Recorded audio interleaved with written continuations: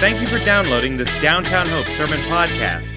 We're a faith-based community in the city of Annapolis, Maryland, orienting our lives around Jesus and exist to see the people of our city, region, and world thrive with the hope found in His gospel.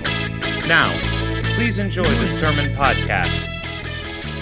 The last residential education that I had was about 6.5 years long.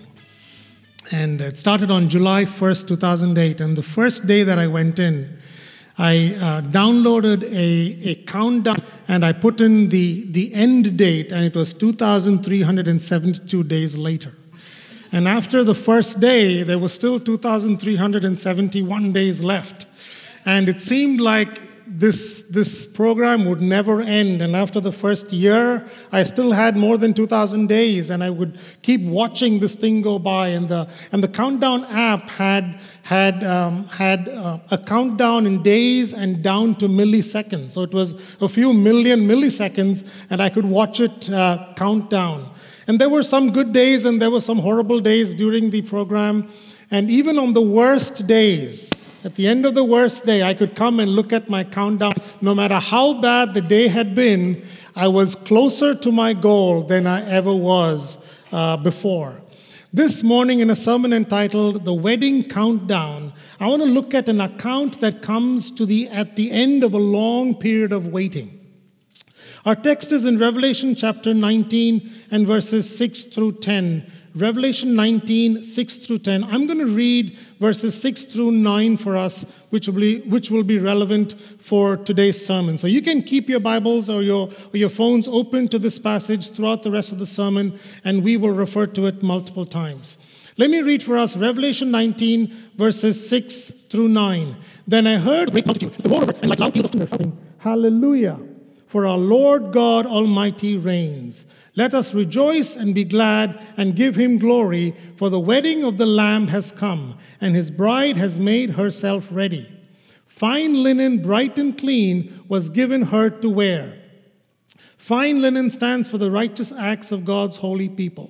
Then the angel said to me, Write this, Blessed are those who are invited to the wedding supper of the Lamb. And he added, These are the true words of God. I've divided the sermon into 3 parts. In the first part, we will look at the word hallelujah. And in the second and the third parts, we will look at 2 reasons why the gratitude here is encouraged to give or to say hallelujah. Let me read verse 6 again. Then I heard what sounded like a great multitude, like the roar of rushing waters, and like loud peals of thunder, shouting hallelujah. Now, hallelujah is a word that is a command to praise God. It is an imperative that means praise Yah, praise Yahweh. And it occurs about 24 times in the Psalms, but in the New Testament, the word does not occur at all, except in this one chapter. And in this chapter, Revelation chapter 19, it occurs 4 times. Hallelujah. Now, we are at the end of Revelation, and you've been going through the book of Revelation for the last several weeks, and I heard that you guys are all experts on the book of Revelation. So I'm going to I know you are experts, but I'm going to give a very quick overview of the book of Revelation to get us up to speed to where we are in Revelation chapter 19.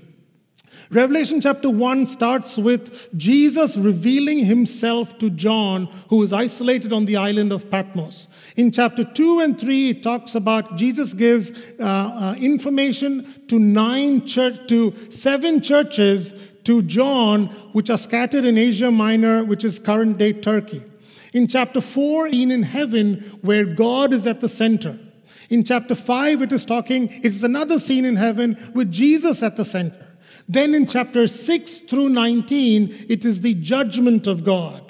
Chapters 6 through 19, there are 3 sequences of judgment. There are the 7 scrolls, and the 7th scroll leads to the 7 trumpets, and the 7th trumpet leads to the 7 bowls. So there are a sequence of 21 judgments, and in between that, there are parenthetical passages. For example, in chapter 7, there's a parenthetical passage. Chapter 11, there's a parenthetical passage. But the basis is the judgment of God as seen on earth. One of the main concerns in the book of Revelation is God's vengeance on behalf of his people who were Christian martyrs. So at the very beginning of this section, Revelation chapter 6 through 19 is this entire section of judgment, 15 chapters. And at the very beginning of it, in Revelation chapter 6, verse 10, it reads, "They had cried, 'How long, sovereign Lord, holy and true, until you judge the inhabitants of the earth and avenge our blood?'" So these are people that were martyred for their faith, martyred for their love of Jesus, and now they are ridiculed because of their faith. But they were tortured and they were killed because of their faith. A court in Pakistan recently sentenced two Christian brothers on some charges which are loose charges without evidence of blasphemy. And they were put in jail in 2014. They were condemned to death. In 2018, they appealed. And earlier in 2022, this year, their appeal was rejected by the court in Lahore, and they are sentenced to death. There are numerous people across the countries that are dying for their faith. One of the main explicit themes in the book of Revelation, and there are multiple implicit themes, but one of the main explicit themes in the book of Revelation is the justice of God. And the three hallelujahs that are said in this chapter talks about, the first one celebrates God's justice. The second hallelujah celebrates the eternal nature of that justice. And the third hallelujah, the one that we read, recognizes God's sovereignty in the context of his justice. You look around and you can see people wronging each other and being wronged. There are people in jail supposed to be in jail. There are people outside that are supposed to be in jail. And there is injustice, and God will bring justice and correct every injustice. There are two reasons in this passage why the multitude says this final hallelujah. The first one is that the Lord reigns. The Lord reigns. I want to ask three questions about this verse. Which says, "Hallelujah, for our Lord God Almighty reigns." Let me ask three questions. Who is it that reigns? Who is it that reigns? The Lord God Almighty reigns. This is an Old Testament term that is being used in the New Testament. And it occurs 10 times in the New Testament, and 9 of those times it is in the book of Revelation. One time it is in 2 Corinthians chapter 6, but that is a reference to the Old Testament, so that doesn't really count. So the entire mention of this phrase, the Lord God Almighty, is all in the book of Revelation. Lord is the one who exercises supernatural authority over mankind. God is the one supreme supernatural being, creator and sustainer of the universe. And Almighty is the one who controls all things, the omnipotent. Who is it that reigns? Secondly, whose is it that reigns? It is not the Lord God Almighty that reigns. It is our Lord God Almighty that reigns. It is one thing to know that there is a superpower, but it is a completely different thing to realize that that superpower is our superpower, is on our behalf. One of the most famous verses in the New Testament is Romans chapter 8, verse 31, which reads, "If God is for us, who can be against us?"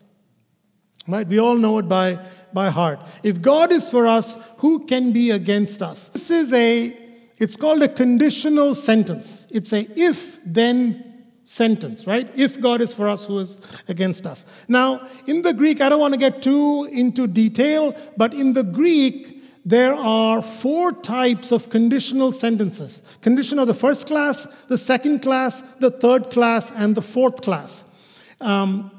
This happens to be a first-class conditional sentence. And what that means is that it is assumed to be true, the premise is assumed to be true for the sake of the argument. So when it says, if God is for us, it's not that it is uncertain. The if is assumed to be true for the argument, so it is better translated, since God is for us, who can be against us?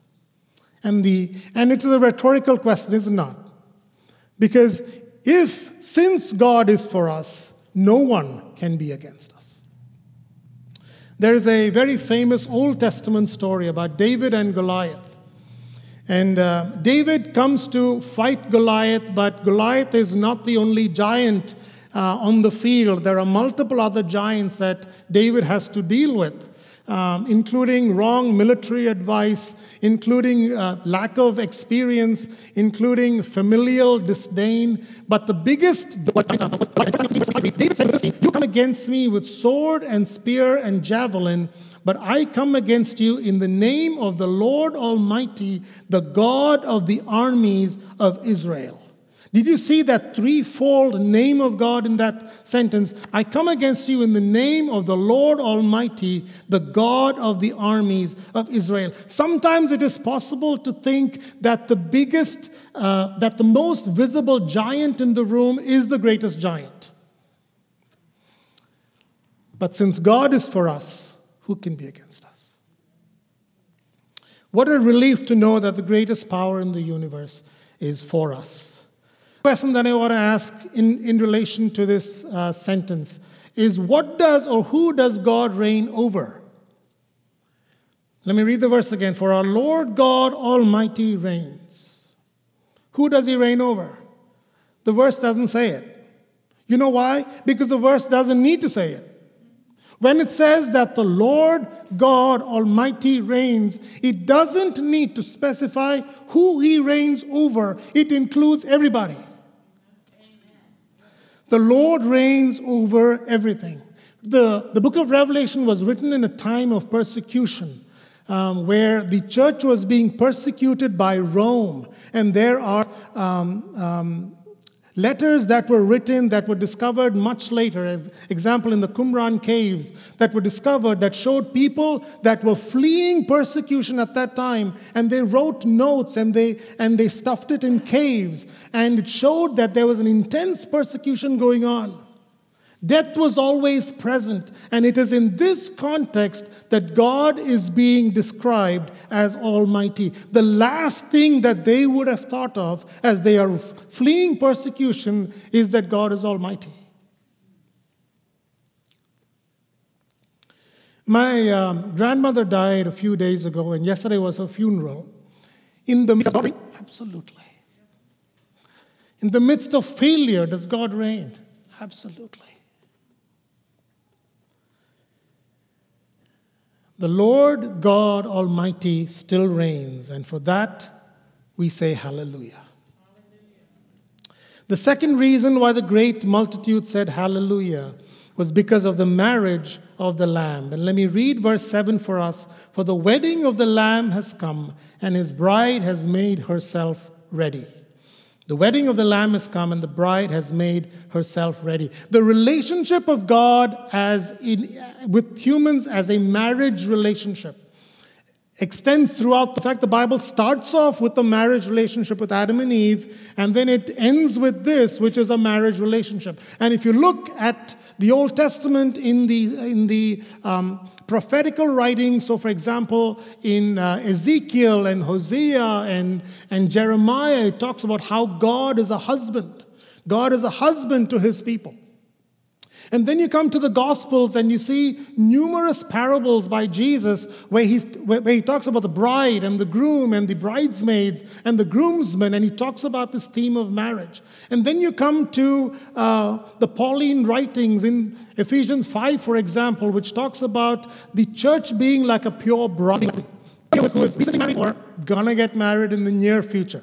Recently married, gonna get married. Excellent, excellent. That's the perfect illustration I have for later. Great. Marriage is, congratulations. Marriage is one of those key events in the human timeline that is unlike anything other, right? There is a celebration in the middle of it, but there are two protracted events on either side, right? There's an event on either side that are protracted. But the key of it is this huge celebration right at the middle. So let's first talk about the celebration. The celebration is right in the middle of the marriage of the whole human timeline. And it says here, the wedding of the Lamb has come. Marriage celebration is different in different cultures. You know, in American culture, I have found out that you can have a marriage celebration with less than 50 people, and that's completely okay.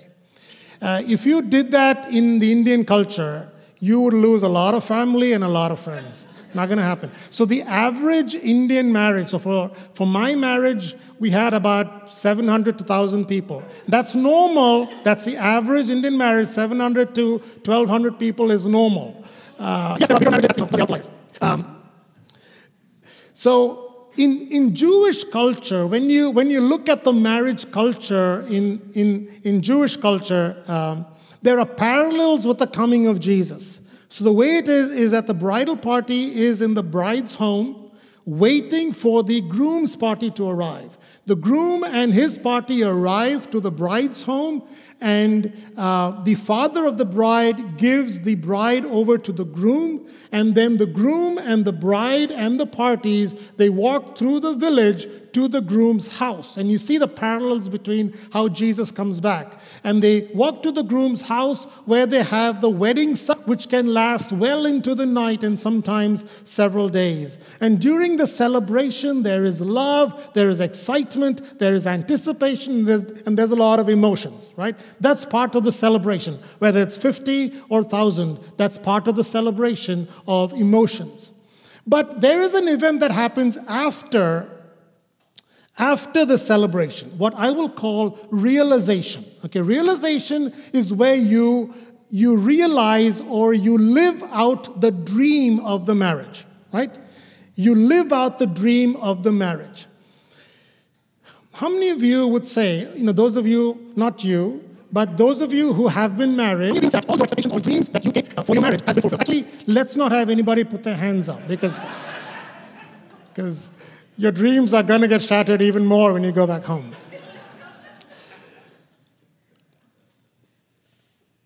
Part of the realization phase is that, yes, you live out the marriage, but you also come to a quick realization that none of your dreams are going to be completely fulfilled. Right?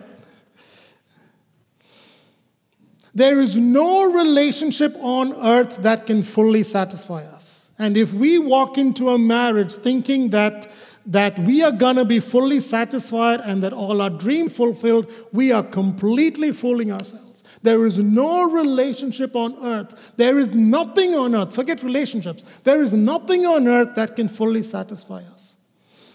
C.S. Lewis in Mere Christianity wrote these words. He's talking about heaven, but he said this about longing. He said, most of us find it very difficult to want heaven at all, except insofar as heaven means meeting again our friends who have died. One reason for this difficulty is that we have not been trained. Our whole education tends to fix our minds on this world. Another reason is that when the real want for heaven is present in us, we do people look in their own hearts, know that they do want, and want acutely something that cannot be had in this world. There are all sorts of things in this world that offer to give it to you, but they never quite keep their promise. In fact, the fact that we have a longing for something that cannot be satisfied in this world is evidence that there has to be another world or another person who will fulfill our deepest longing. One of our contemporary thinkers, Camila Cabello, in her 2018 song, Havana Unana, half of my heart is in Havana, Unana. He took me back to East Atlanta, na na na. but my heart is in Havana. See, she was in East Atlanta, and she was longing for Havana, but she couldn't go. Nothing on earth can fulfill our deepest longing. Nothing.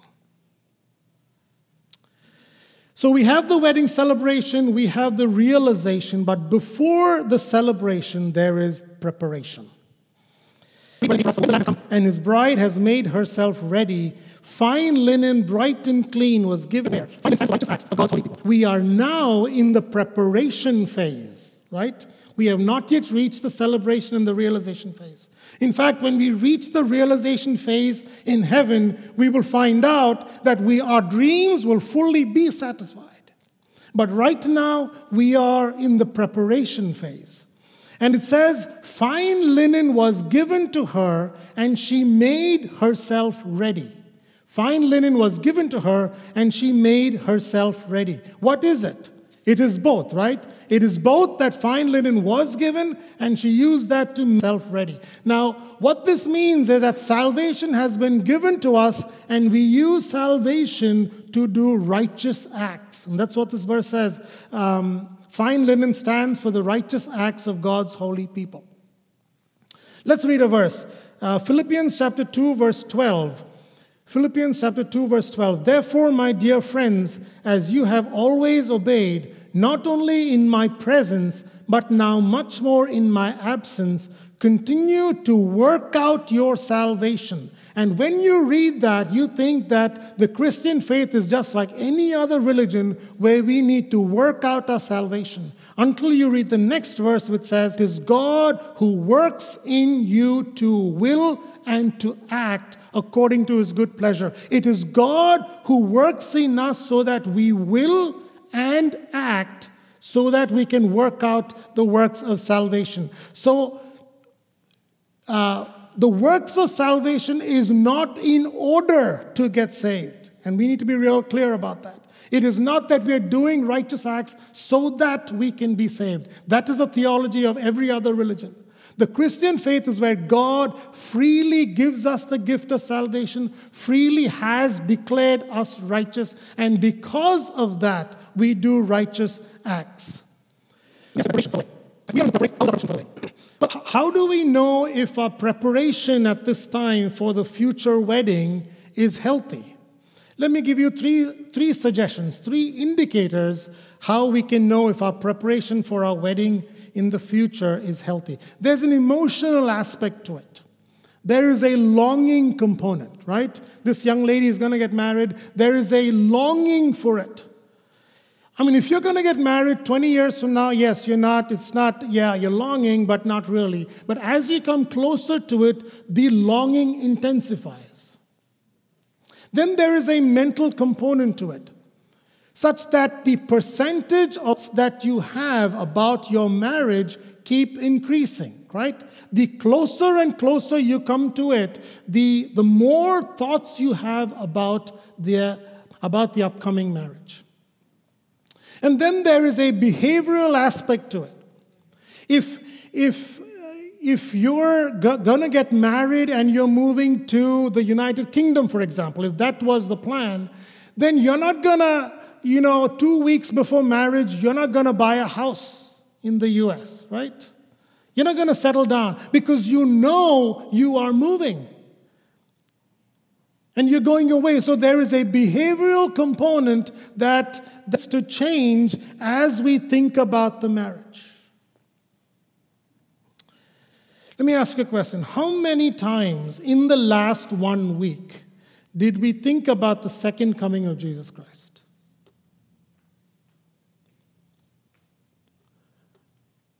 In the West, we are so comfortable with our current existence that it's easy not to ever think about it. When it happens, it happens. We are so busy with our stuff that's easy not to think about it.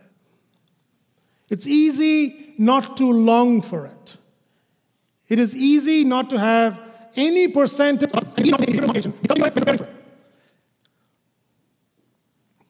want to end with a story. Nandor Katz was 18 years old when the Germans invaded Hungary. He was taken to the Mauthausen death camp in Austria while his family perished at Auschwitz.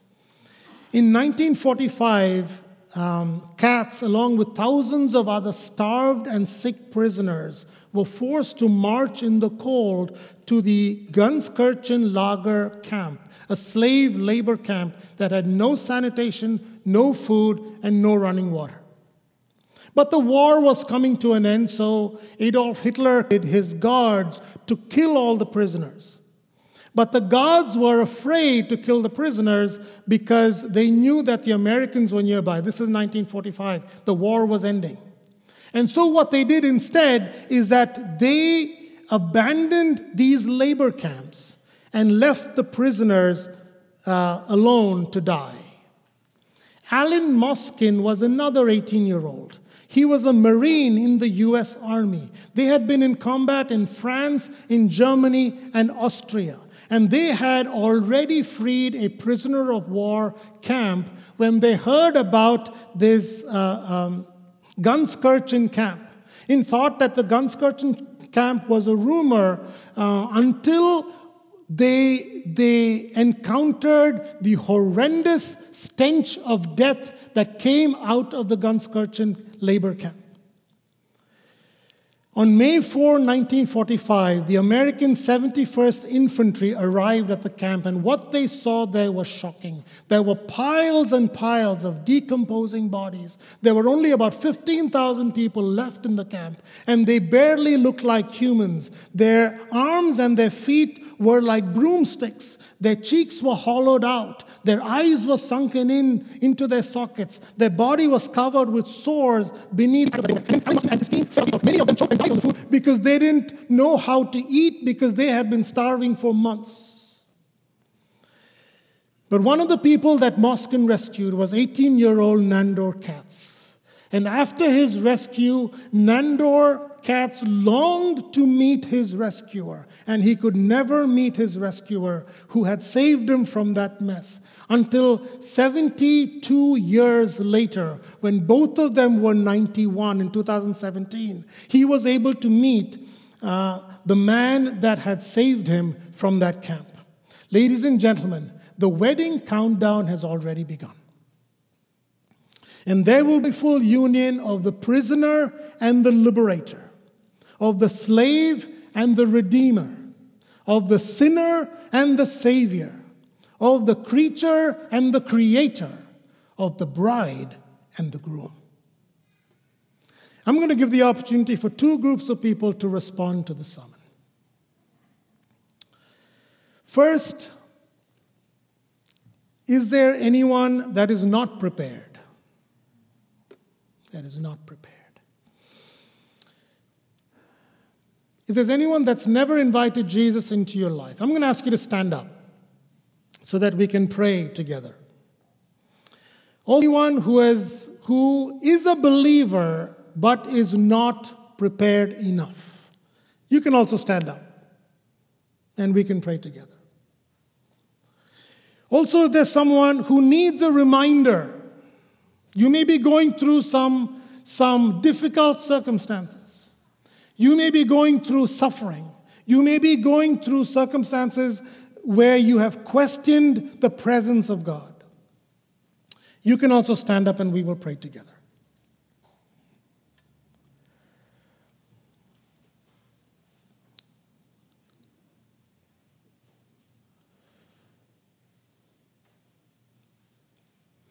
If there's anyone who is listening, who's never come to a personal relationship with Jesus Christ, the first step of preparation is to invite Jesus into your life. You can pray a prayer like this after me. It's not a magical prayer, but if it's a prayer that you mean from the bottom of your heart, God will fulfill it.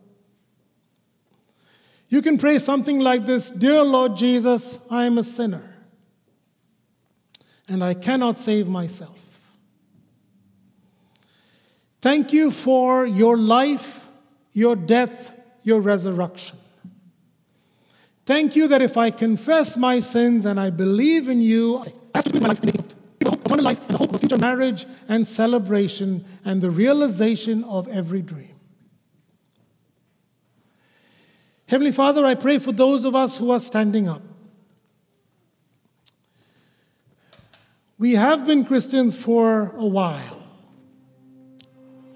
And sometimes we don't think about what you have in store for us in the future.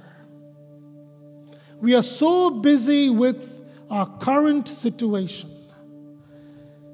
that we have not prepared. The marriage could be next week and we are not prepared. We have hardly thought about it. We hardly long for it.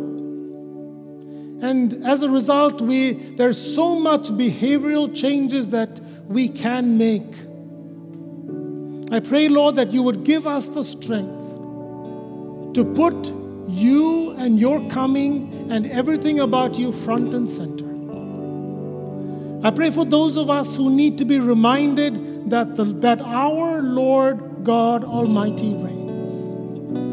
Thank you that no matter what happens to us, like you showed in the book of Revelation, no matter what happens, you are the Lord God Almighty, and you reign continually and forever. Amen. A virtual song comes to mind today. I consider the heavens, the work of thy fingers, the moon and the stars which thou hast ordained. What is man that thou art mindful of him?